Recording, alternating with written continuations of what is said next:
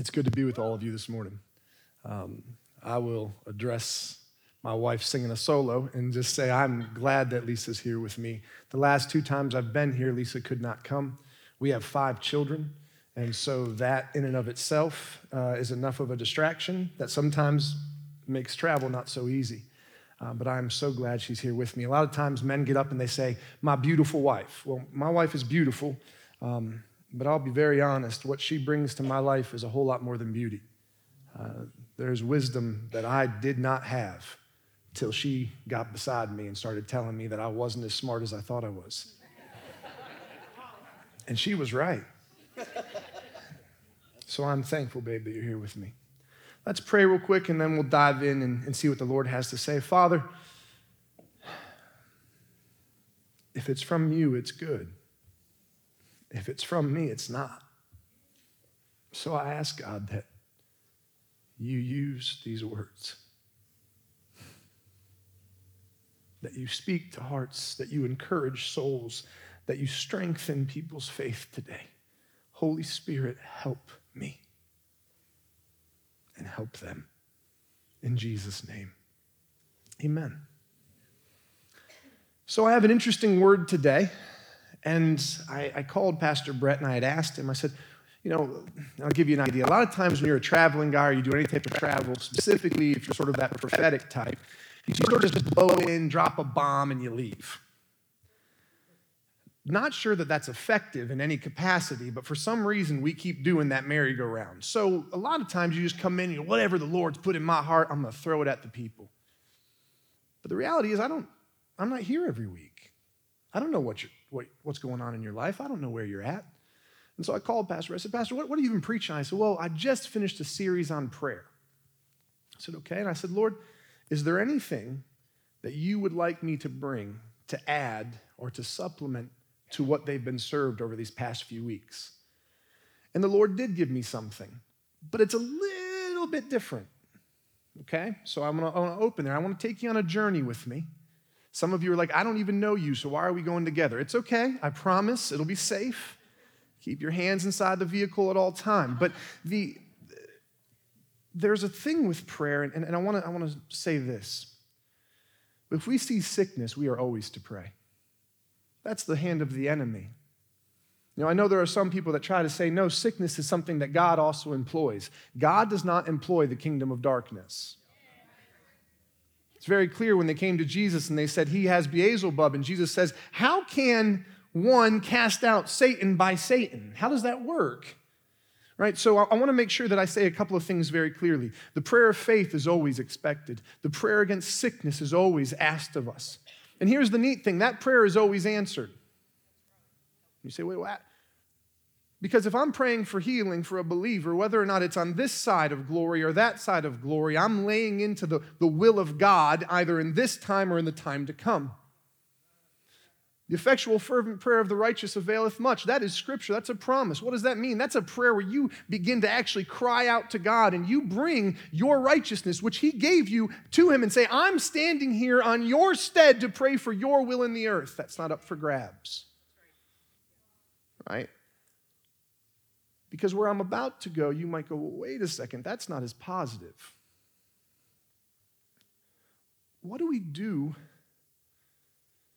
when we get our answer and the answer's no?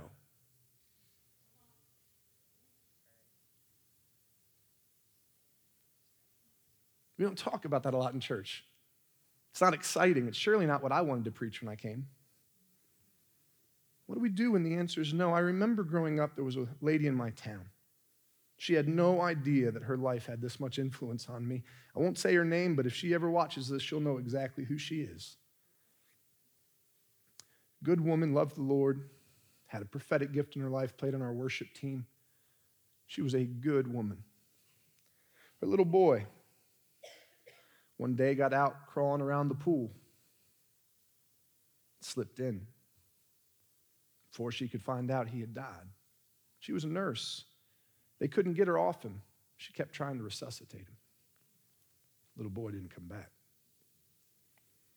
A few years later, her husband ended up running around on her and left her. man, this woman came to church every Sunday, sang on the worship team, played her saxophone. Story doesn't end there. She meets a man, good man.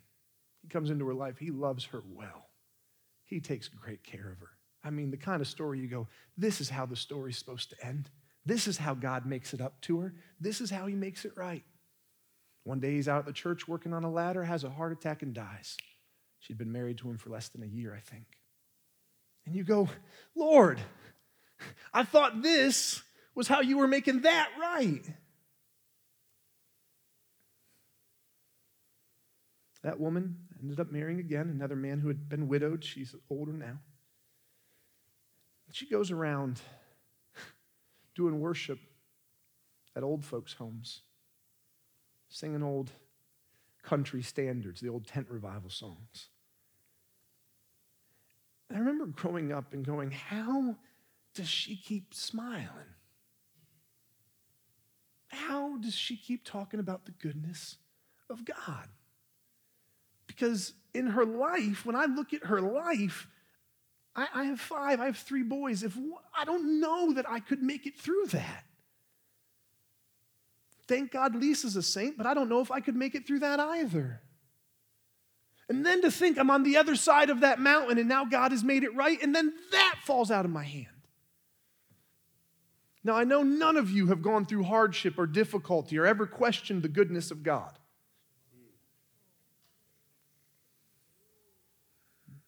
I know none of you have loved ones who haven't come back to the Lord. And I know none of you have ever buried somebody before their time. Right? Because that's what we're supposed to say. That's the goodness of God. That's the power of God. Stand up in faith. But what do you do when the answer is no? When it doesn't all make sense and it doesn't all work out just the way you thought. I know so many who gave up prayer, who gave up the Lord, who gave up their faith because of a no or because of what they thought was inaction by God. And so this morning, I want to wrestle with you a little bit. Is that okay?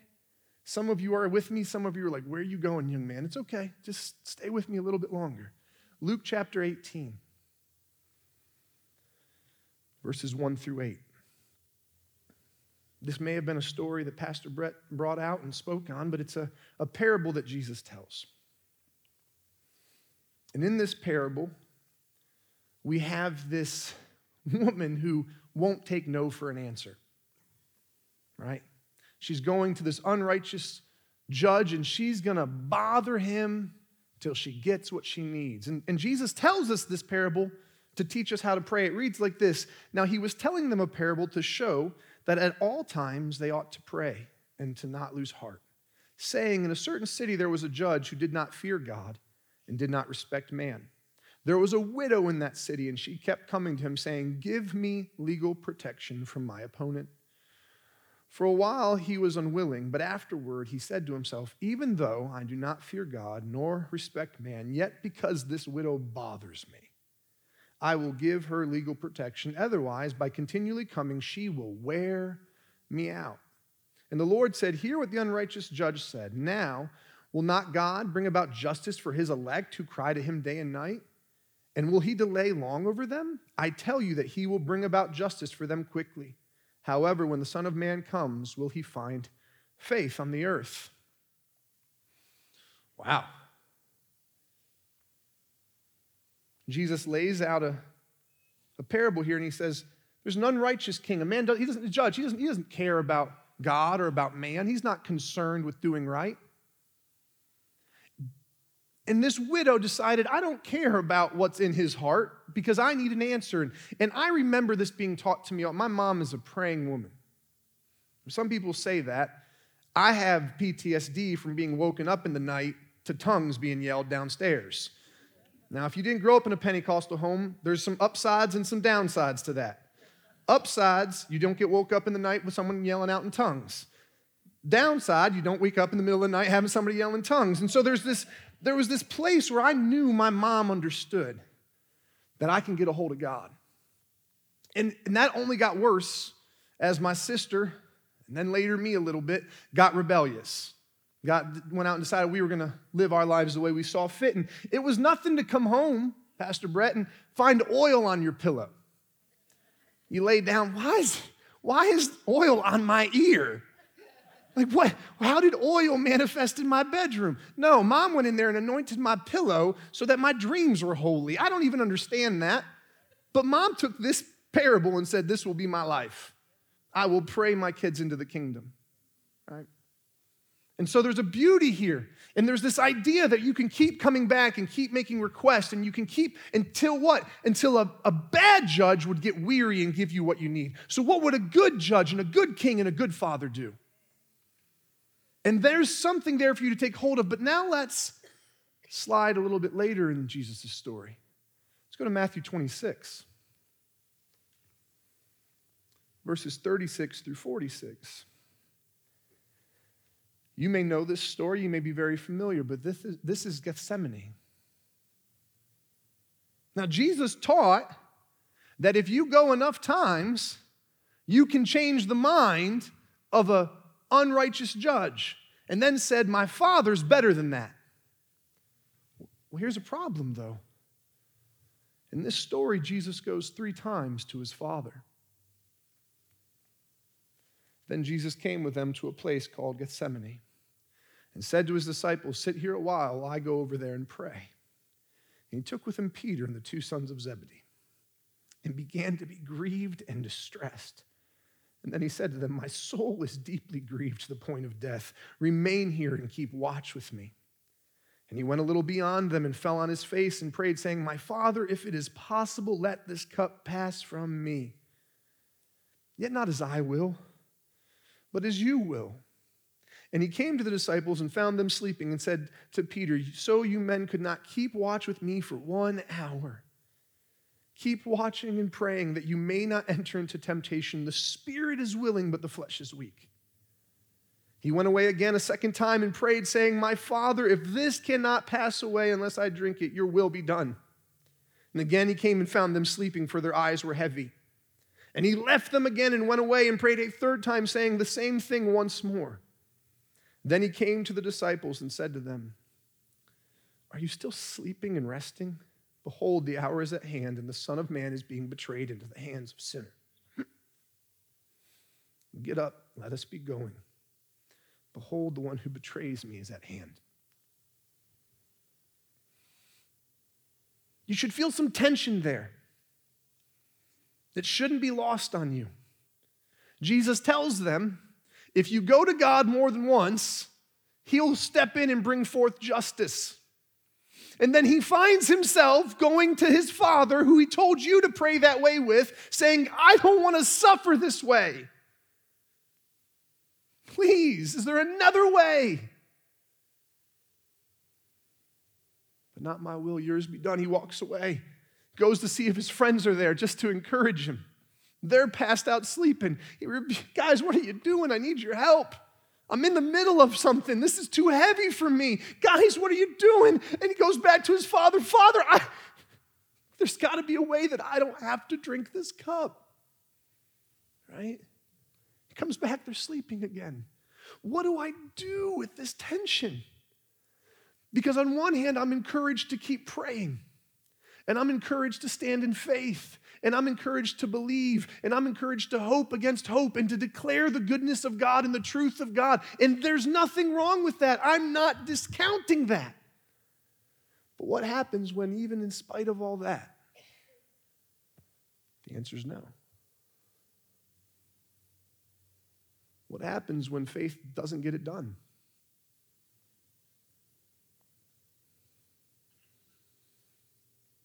This is where things get a little awkward and uncomfortable, right? What happens when hope doesn't get it done? And you're looking and you're saying, God, remember a few years ago, my uncle passed away. It was tough. He was a mentor in my life. He was a friend to me. And of course, my family, I told you, my mama was her brother. We're good Pentecostals. So we're going to try to raise him from the dead. Now hear me, I believe in it. I have friends who have done it. I know people who have been.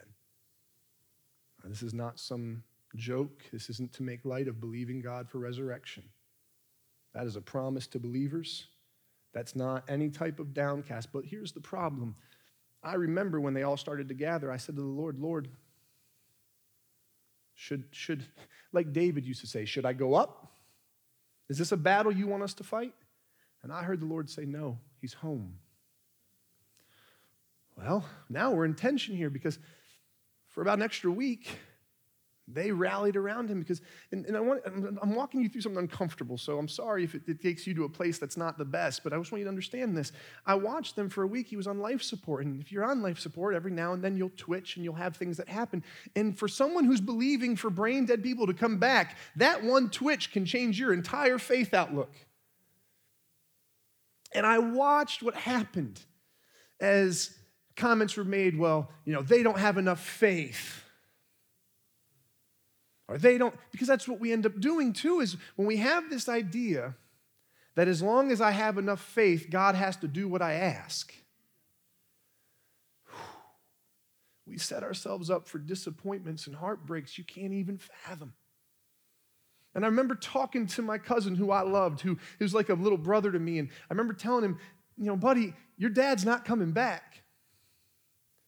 And of course, you're the bearer of bad news. You're not the good family member. You're not standing in faith. And I'm going, there's no part of me that wants that to be true. I want my uncle back. But the Lord said, no. What do you do when the boat gets rocked? And the goodness of God songs don't get it done for you. And your marriage isn't fixing itself, and you've fasted and prayed, and there's nothing changed in that man's heart, because it's always our fault. Sometimes. My wife is with me. I need to be wise.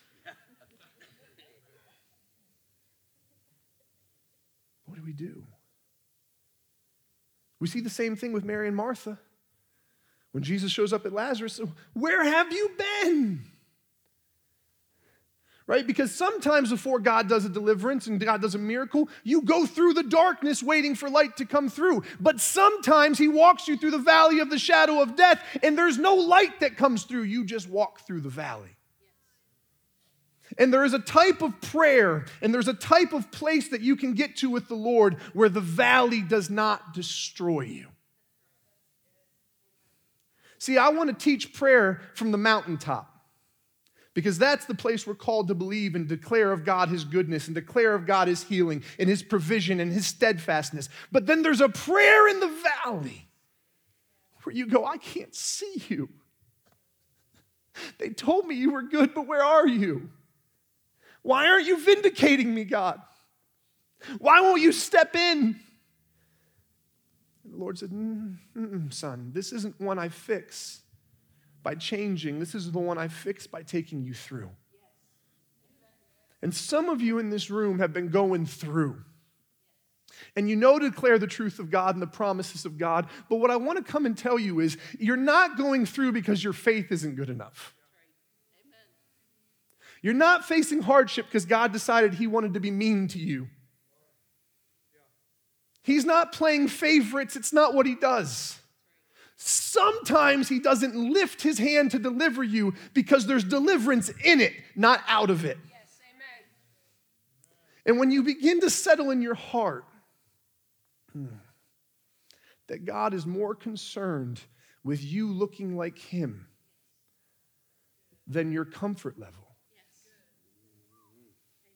all of a sudden you stop praying away every storm. All of a sudden, you stop rebuking everything that you think's bad because you realize that sometimes in that bitter water, there's healing. And sometimes in that difficult season, God is putting something in you. He's making you strong. He's depositing in you something. And you say, why, God? Why do I have to go through this? And one of the things I've learned is this, so that when others go through, you get to say to them they can make it. Sometimes the testimony of prayer is not God's deliverance, it's God's keeping. I thought I was going to lose my mind. I didn't know, but he kept me. I thought I was going to lose my faith, but he kept me. I thought I was going to lose the business, but he kept me. I didn't get the $1 million donation. My wife didn't come home, but he kept me. But he kept me. If we keep going, it takes us to another place in the story. And if we go back, it's in 1 Samuel chapter 1. Most of us know this story by heart. It's the story of Hannah and Samuel. In the story of Hannah, she is a wife who is barren. Her husband has another wife who is fruitful. I think her name is Peninnah. And they go up every year to Shiloh, where the tabernacle of the Lord was. And they go up to worship and bring offerings. Now, the wife who has all the children, she's blessed, she's favored, but the husband doesn't like her as much as he likes the other one. I'm not sure if you've ever noticed in the Old Testament, there's a lot of wives that aren't liked. It's really unhealthy. There's a real unhealthy, don't learn marriage from the patriarchs. They're not good at it at all. Yeah, you don't go off with a handmaiden. You don't tell your wife you prefer her sister. You don't do those things. It's not different time, I guess. Can you imagine cancer culture in the patriarch's day? How bad that would go, Pastor Brett. But there she is. She can't have children. It reminds us of Rachel and Leah. It reminds us of Sarah and Hagar. It brings us back to this thing in the story of here is a God-fearing woman who cannot have a child, and we don't understand why. And she's gone up year after year, and God hasn't answered her. And then he does. All of a sudden he does.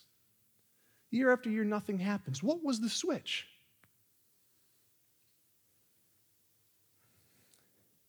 Hannah wanted a boy. She wanted a boy because that made her fulfilled as a wife. Because in that culture, that was your duty to your husband to carry on their name.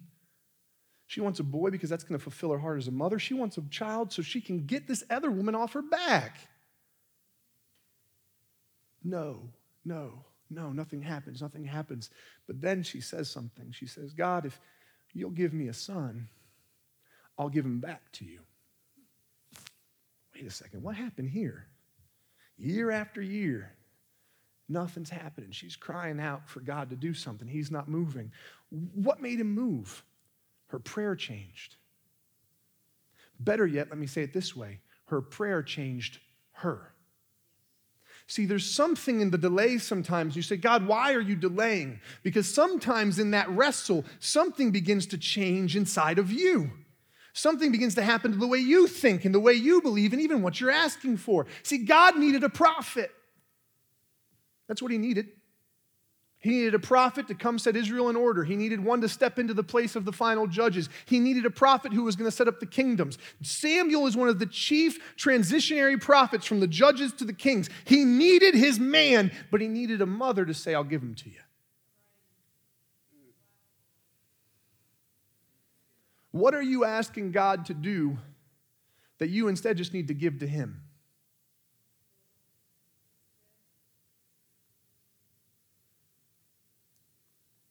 Maybe it's a loved one. I know I got some mothers in here. You may have a son or a daughter out there running a little bit wild. And what you want is for them to show up at this church, go to church with you, repent, let you know they were terrible kids, and give their heart to Jesus and get tongues. And I like all of those ideas. But what if God takes your child down to the Baptist church down the road? Meets them there. And what if they never come and repent to you for how bad of a kid they were? And what happens if they build the kingdom somewhere else that you're not at? And the problem is you're praying so specific, God's going, I want to help your boy, but can we take off some of the extra requirements for me to do what I need to do?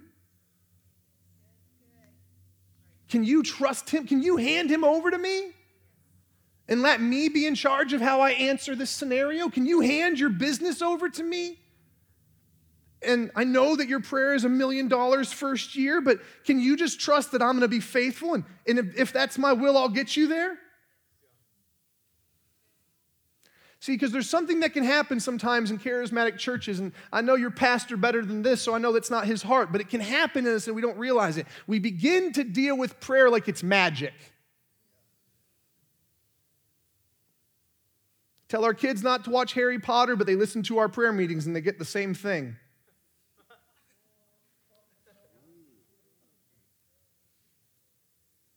It's just wishes. The best part is sometimes we pray specifically in relational things and we're saying, God changed them, not God revealed to me what I did wrong. I'll tell you how you know you've healed from trauma, when you stop saying it's their fault. Some of you are going, God's not answering my prayers. And I'm going, no, he's not going to. He's trying to change you. Because if he can change you, he won't need to do a miracle because you'll be different enough that you'll be the miracle. Yes, amen.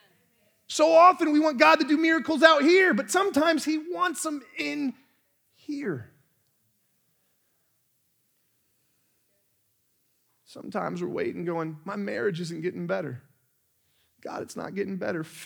I've done a lot of marriage counseling, and it is amazing how every time you start, someone starts with fix this person. I'm talking 90% of the time. Every now and then you get surprised, but 90% of the time someone comes in the room and says, Pastor, my husband is the worst. I always pause and I go, and this is to wives and husbands, I say, if the field in your husband's life is rotten, what are you sowing into it?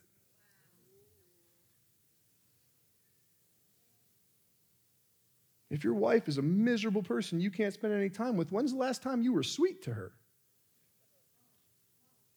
It works with dogs. You kick a dog around, treat it bad, don't feed it, don't take it out and put it in a crate and it bites you. You don't say the dog's a bad dog, you're a bad owner. And yet sometimes we want God to step in and fix things that his word tells us how to act in. We want shortcuts. We don't want process. And so we demand of God our child, we demand of God his promise, and he goes, I'm waiting a little bit. You say, God never does that. Well, in the Psalms it says that Joseph was tested by the word. Oh, we don't like that. Joseph, you're going to be delivered. This is what's going to happen. What I forgot to mention, it's going to take a couple years.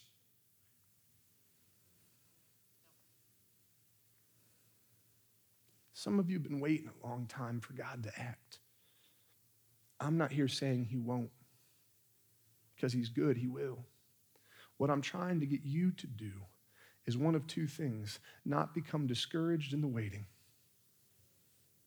And that happens when we start saying, I must not be praying the right prayer. I must not be doing the right thing. I need to give more at the offering. Feel free to do that. Pastor Bet won't mind. But it's not going to make God answer you. You can't twist his arm by fasting. You can't make him bless you by throwing money in the plate. That is not how the relationship works. Here's how it works. He is good and kind to everyone. Adam, do you have scripture for it? I do. The rain falls on the just and the unjust. Right? So this idea sometimes that if I just work up enough lather and I really get into worship and I volunteer on every team and God's going to make my husband be a better man. Or God's going to bring my kid home. And God's going, I just want you to say sorry. It's not even a miracle. Just go say sorry to him. See, this is the stuff we don't talk about, right? This is why it's good that I get to leave, right? I get to go home after this, and if you don't like me, Pastor Brett won't have me back. But this is where the tension is, right?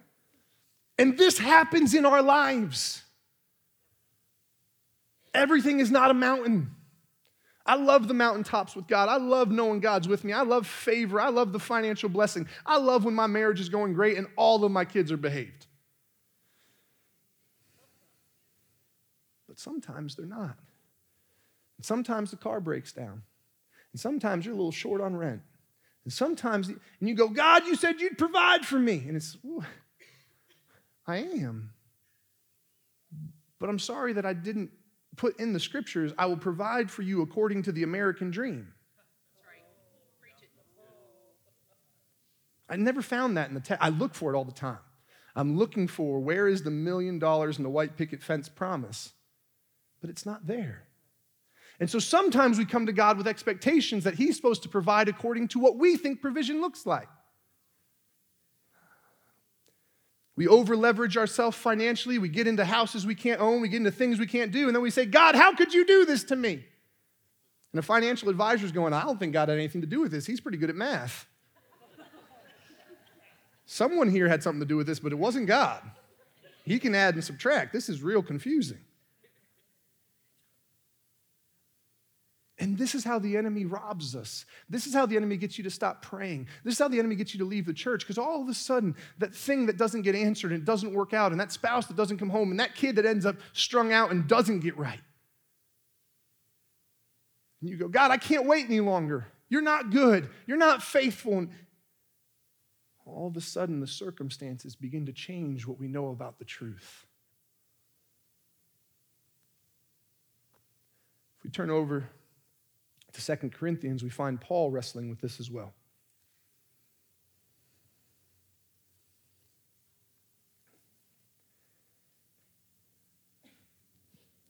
I've always wondered what it was like to be Paul, to process some of the things the way he did. Much of this sermon probably got sparked as an idea from a meme I saw, right? For some of you who don't know a meme is a photo with some words on it that's funny. Hopefully. Sometimes they're not that funny. But on this meme, it's a picture of St. Paul, and he's reading about how he's been shipwrecked multiple times and all these hardships he's gone through, right? Which he says in this particular letter. And then it says, and all of this wouldn't have happened if I just would have bound the winds and the waves. Some of y'all didn't catch that. There's a charismatic teaching that I can bind and I can stop all sorts of circumstance. Now, mind you, I pray against weather. If a hurricane's come into a city, I ask God for mercy. I ask him to divert it. I'm not denying that I ask those things. But it was amazing that Paul didn't go, well, somehow my prayers didn't get answered because hardship came into my life. No, he said, this is what I expected from the beginning. That this life in this fallen world is not easy, and it is not kind, and it is not gentle. Oftentimes it is brutal and painful. And so he's not looking at the hardships as some proof of who God isn't. He's going, no, that's the world. That's what happens in this fallen world. I want to say this so clearly to you. When you see people's lives being destroyed, when you see sickness, when you see the end, don't ever confuse. I don't care what theologian tries to tell you that God likes to use evil by which ways to bring about his own purposes. God does not employ the devil that way. And some of you go, well, what about Job? And I go, first off, if you haven't studied that book enough, you get to the end and God says, everything said about me from this point to here is wrong. And we build theologies after what God said isn't true about him.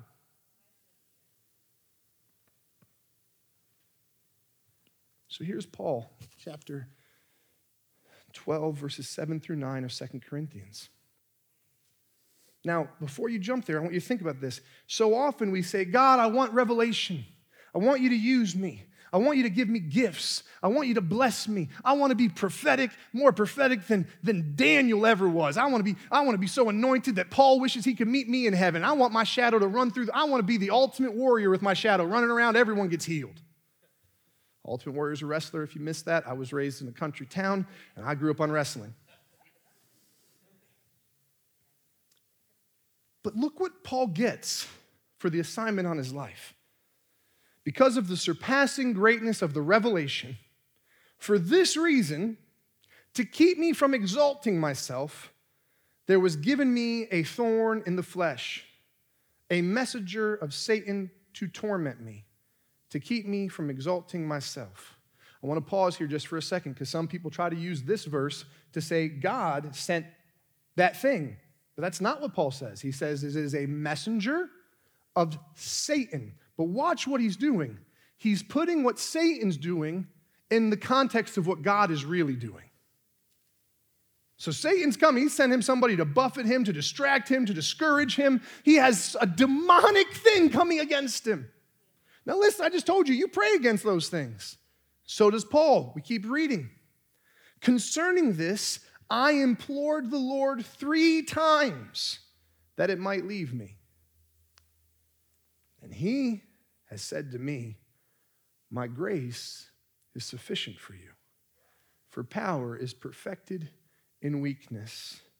Most gladly, therefore, I will rather boast about my weaknesses, so that the power of Christ may dwell in me.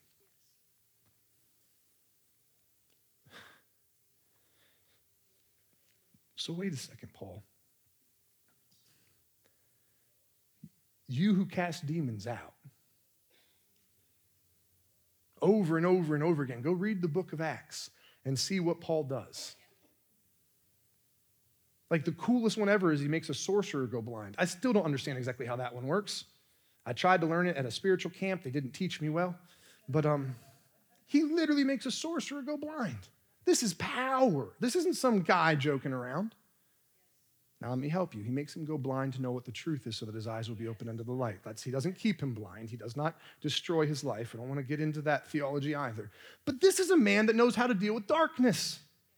This isn't somebody taking their first roundabout on prayer. This is a guy that knows how to get to heaven. This is a guy that has revelations he never even shares in the book. He says, I can't write them down. And what does happen here?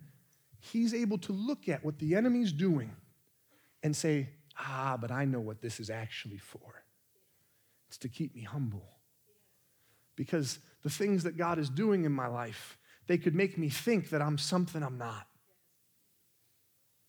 I'm telling you, sometimes the greatest test is the test of blessing. Let me unpack that. Israel only rebelled against God when they were blessed.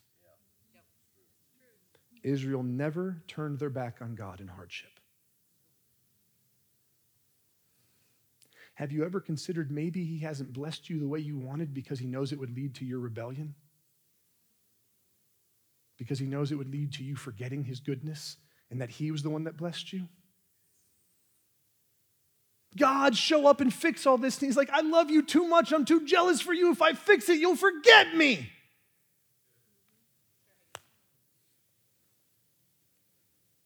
Adam, that's not how God speaks. Go read the prophets. Over and over again, they're warning, if God shows up and does this, you're going to forget him. You're going to turn from him. And so there's this tension that goes on in our lives that God watches, and sometimes we feel like, well, how could he watch and not act? I would act. I would fix this for me. But again, he's sitting back going, the thing I'm more concerned about than your comfort is you bearing my image. When we read in Romans that all things work together for good, because we use that verse all the time, and we use it, funny enough, in a very Buddhist sense. We use it like it's karma.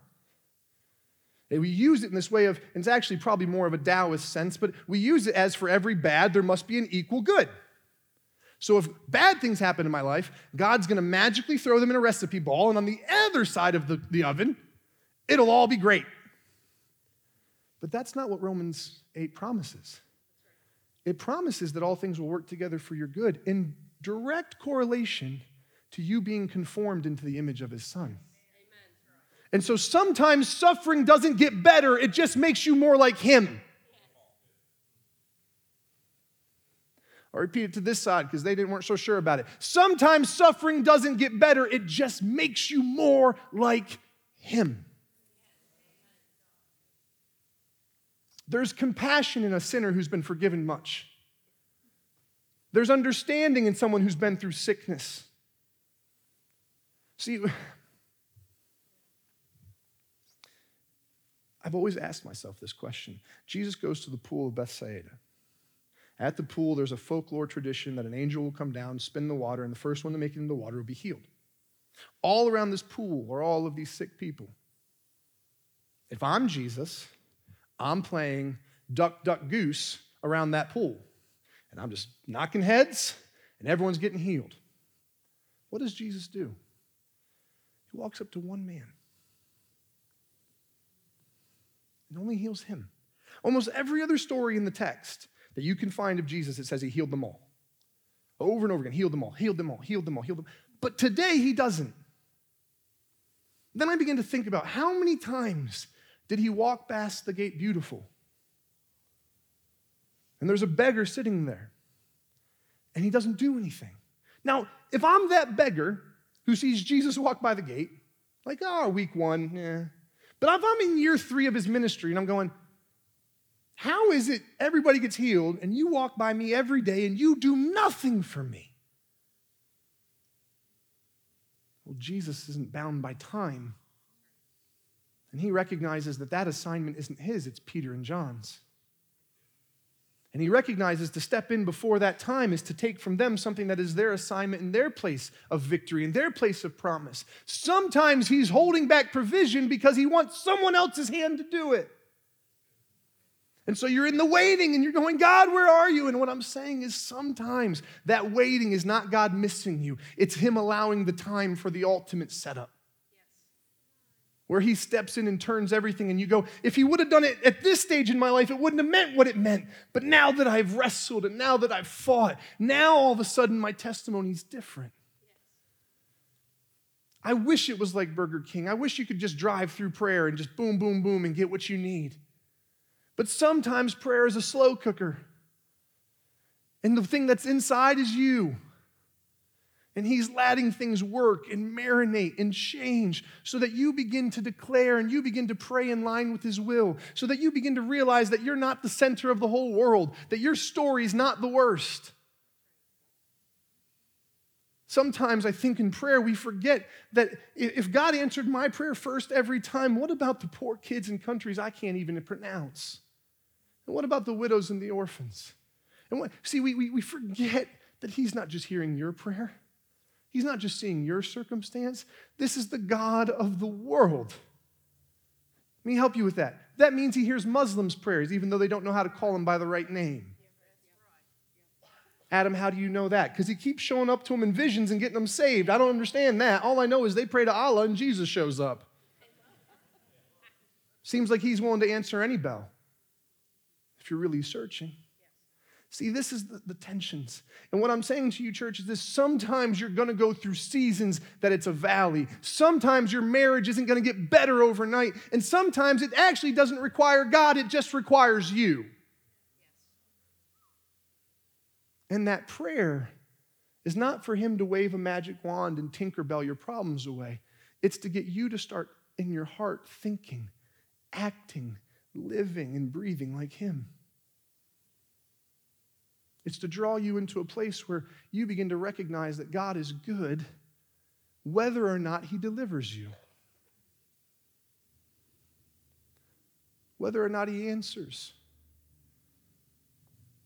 You say, well, Adam, how do you know that's where he's trying to get us to? Well, I have a story that all of you know. Daniel chapter 3. Cody's coming up to make me sound more anointed. Thank you, Cody. I can use all the help I can get.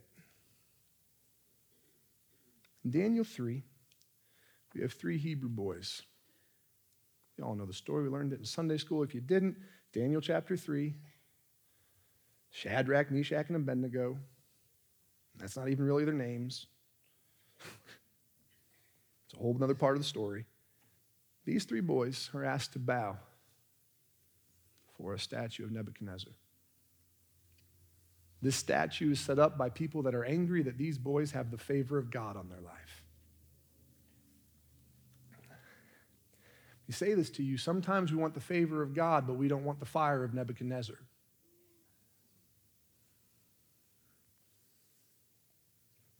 That was worth amening, but I understand it didn't feel good. They're asked to bow. And they refuse. They won't bow. Nebuchadnezzar is incensed.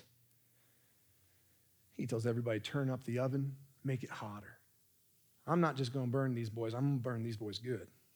I'm going to make an example out of them to the nation of what it is to deny me and to deny my will and deny my image. But look what they say to him. The end of that section there, verses 13 through 18. I think it's verse 17. They say this, "O Nebuchadnezzar, we do not need to give you an answer concerning this matter. If it be so, our God, whom we serve, is able to deliver us from the furnace of blazing fire. And he will deliver us out of your hand, O king. But even if he does not, let it be known to you, O king, that we are not going to serve your gods or worship the golden image that you have set up." These three boys sit there and they go, "We're not bowing.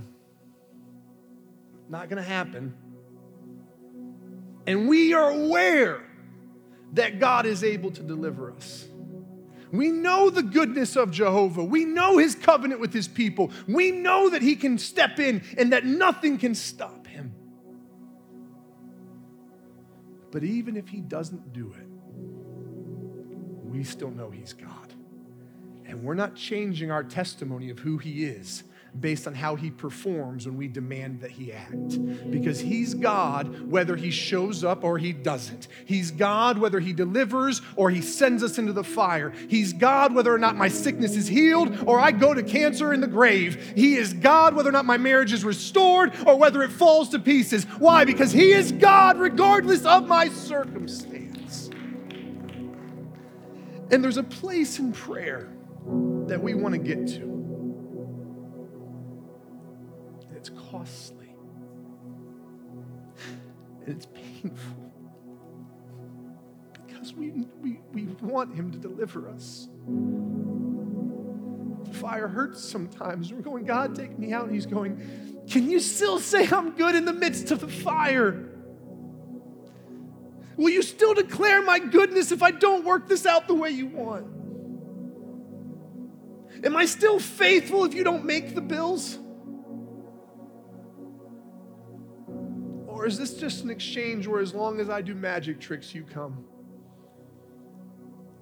And as long as I make everything better, you stay? Can I ask you to take Isaac up the hill to worship? Or do I have to keep every promise in your hand?" This is the tension sometimes that we wrestle with as we wait on the goodness of God, as we wait on the faithfulness of God. Some of you have names written down in your Bibles, names that you've been praying for decades. And you hear a sermon on faith and you get excited and you run back in your prayer closet and you begin to cry out with a fresh fervor, but something doesn't change. And you go, "God, I can't keep getting my hopes up to drop them down." And this is my challenge to you. Can your prayer become a declaration and not a petition? Can you look at those unanswered prayers and say, "God, I know you're able to save my son. And I know you're able to restore my marriage. And I know you're able to take care of these finances and these difficulties and these hardships. But if you don't act, I'm still going to praise you. If you don't deliver me from this storm, I'm still going to dance in the midst of the rain. If you don't show up and make it all work out, I'm still going to say you're faithful and true." Because there's a place of maturity in prayer that says, whether you answer or not, I know you're good. He came to me, and his answer was no. Jesus there in the garden, saying, "God, Dad, is there any way?" The scriptures say that Jesus, with joy, went to the cross. And so often, when we come to the Lord, we are all about drinking the cup of joy, the cup of celebration, the cup of blessing. Jesus even says himself that he's excited to one day drink of that cup again at the marriage feast. He said, "I won't taste of this again."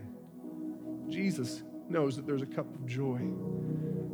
But Jesus' greatest cup of joy, the marriage feast of the Lamb, could only come after he drank the dregs of suffering.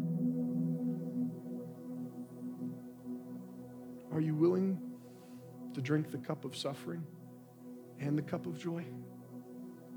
Are you willing to know Jesus in his crushing, not just his glorification? Are you willing to know Jesus when no one understood him? Are you willing to be faithful when they say, why are you being friends with that sinner? Why are you out here doing that? Why are you being kind to that broken person?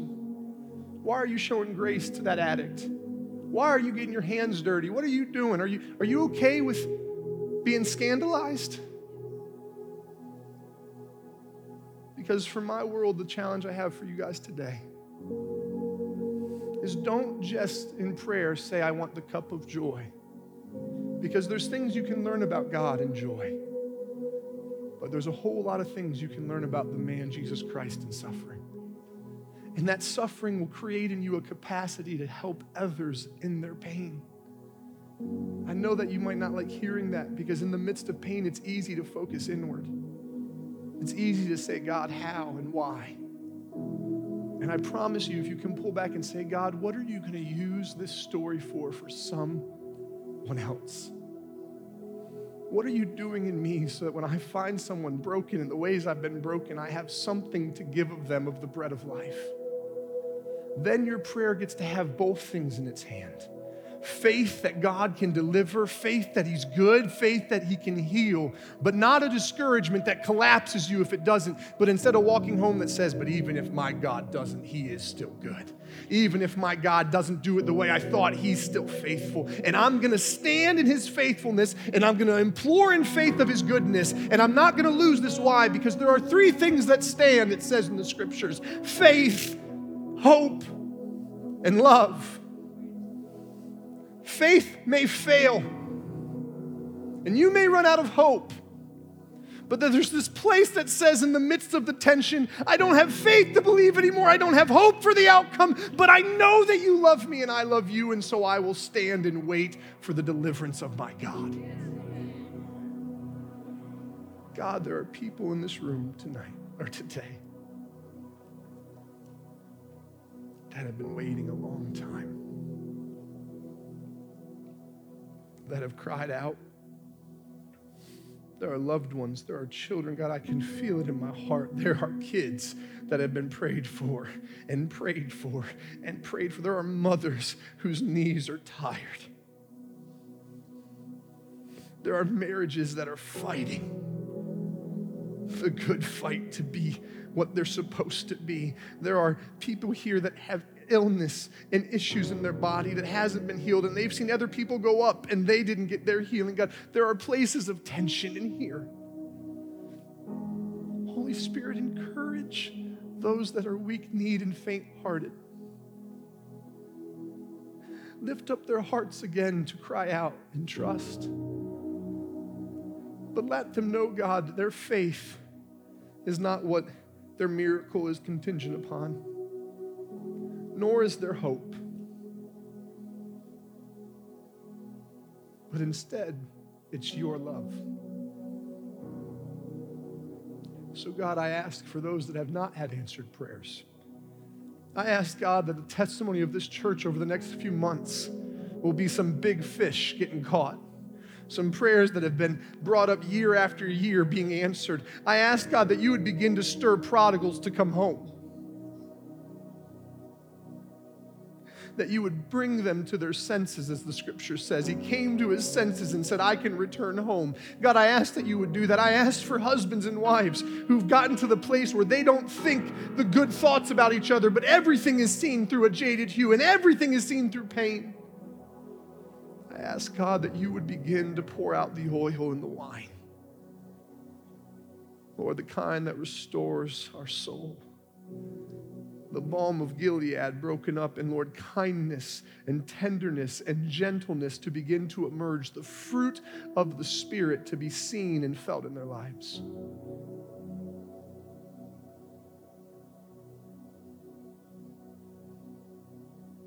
Lord, teach this people how to give thanks in all things, that they may have peace that passes understanding. For your word says, by prayer and supplication with thanksgiving, make your requests known to God. Lord, let them begin to thank you for the hardship and the difficulty. Let their perspective change about their job and the circumstances. Because God, as they begin to thank you, they're going to open peace into their lives. They're going to open peace into their homes. They're going to open peace into their marriage. I bless this congregation. I thank you for what you're doing here, Lord. I bless the pastors and the staff. I thank you, God, for your goodness and what you have done here, even from the last time I came in the doors. I thank you for the blessings that we see in the natural. But God, I ask that you would prepare this people for expansion. I ask that you would prepare their hearts to realize that this was not to get things settled. This is just a launching pad. I ask, Lord, that you would help them to begin to see that there is going to be roles and places for them to step up into and to serve and to lead. God, I ask that you would bring hands around the pastors, God, so that this isn't something they just have to carry, but God, that the people in this community would begin, Lord, to drive themselves towards your mission and purpose for this church. I ask, God, that the giving would be like in the days of the tabernacle when Moses said, please bring no more, we have more than we need. And I ask that the building would be like in the days of, Lord, the walls and the temples being restored, when Nehemiah said that they would carry a sword in one hand and a tool for work. Because, God, blessing is coming to this house. You said in the scriptures to render unto Caesar that which is his and unto you that which is yours. God, what carries your image is man. And so the blessings of your kingdom is not coin. It is the souls of men. And so, God, you're going to begin to bring souls into this house. You're going to begin to bring the unchurched, the unsaved, the broken and the destitute. And God, not so that this church can be a gathering of broken things, but so that this church can have a testimony of a God who rebuilt the broken down places. I bless this congregation. I thank you for the opportunity to share my heart and your word with them. Let it be fruitful. Let it be fruitful. In Jesus' name.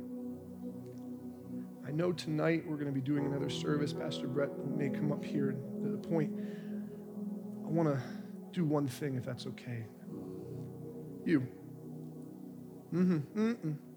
Yeah, you. He hasn't forgotten his promises to you.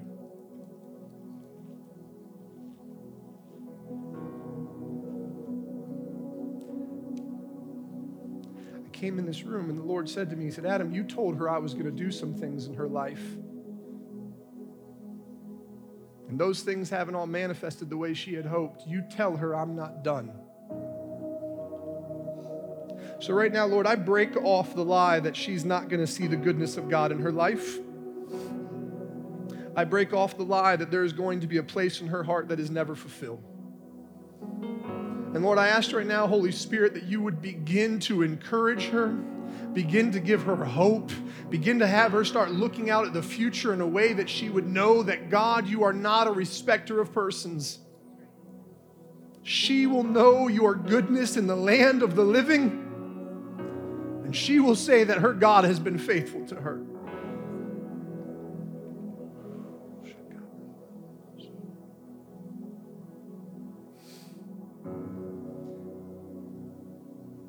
This atmosphere is, to use some language that doesn't make any sense, but it should, is pregnant with the prophetic. Meaning it would be very easy to just start prophesying and going through people. But I also recognize that it's about 12 o'clock and some of y'all are hungry. So we're not going to do that now. Later tonight, we're going to gather. If you want to come out, if you need ministry, and I know it's a gathering to talk about the prophetic and things, but if you're one of those people who's like, look, none of that makes sense to me, but this guy seems weird and I want to see what this looks like in close in person, come on out. I'm as weird as you think I am. But we want to share, we want to minister, we want to lift up weary arms and downcast hearts and just make sure that you know that God is for you, not against you. That even in the waiting, he's still good. And that he is a God that still performs miracles. Thank you all. I love you guys. God bless. Pastor Brett. Thanks for listening to the Sermon of the Week.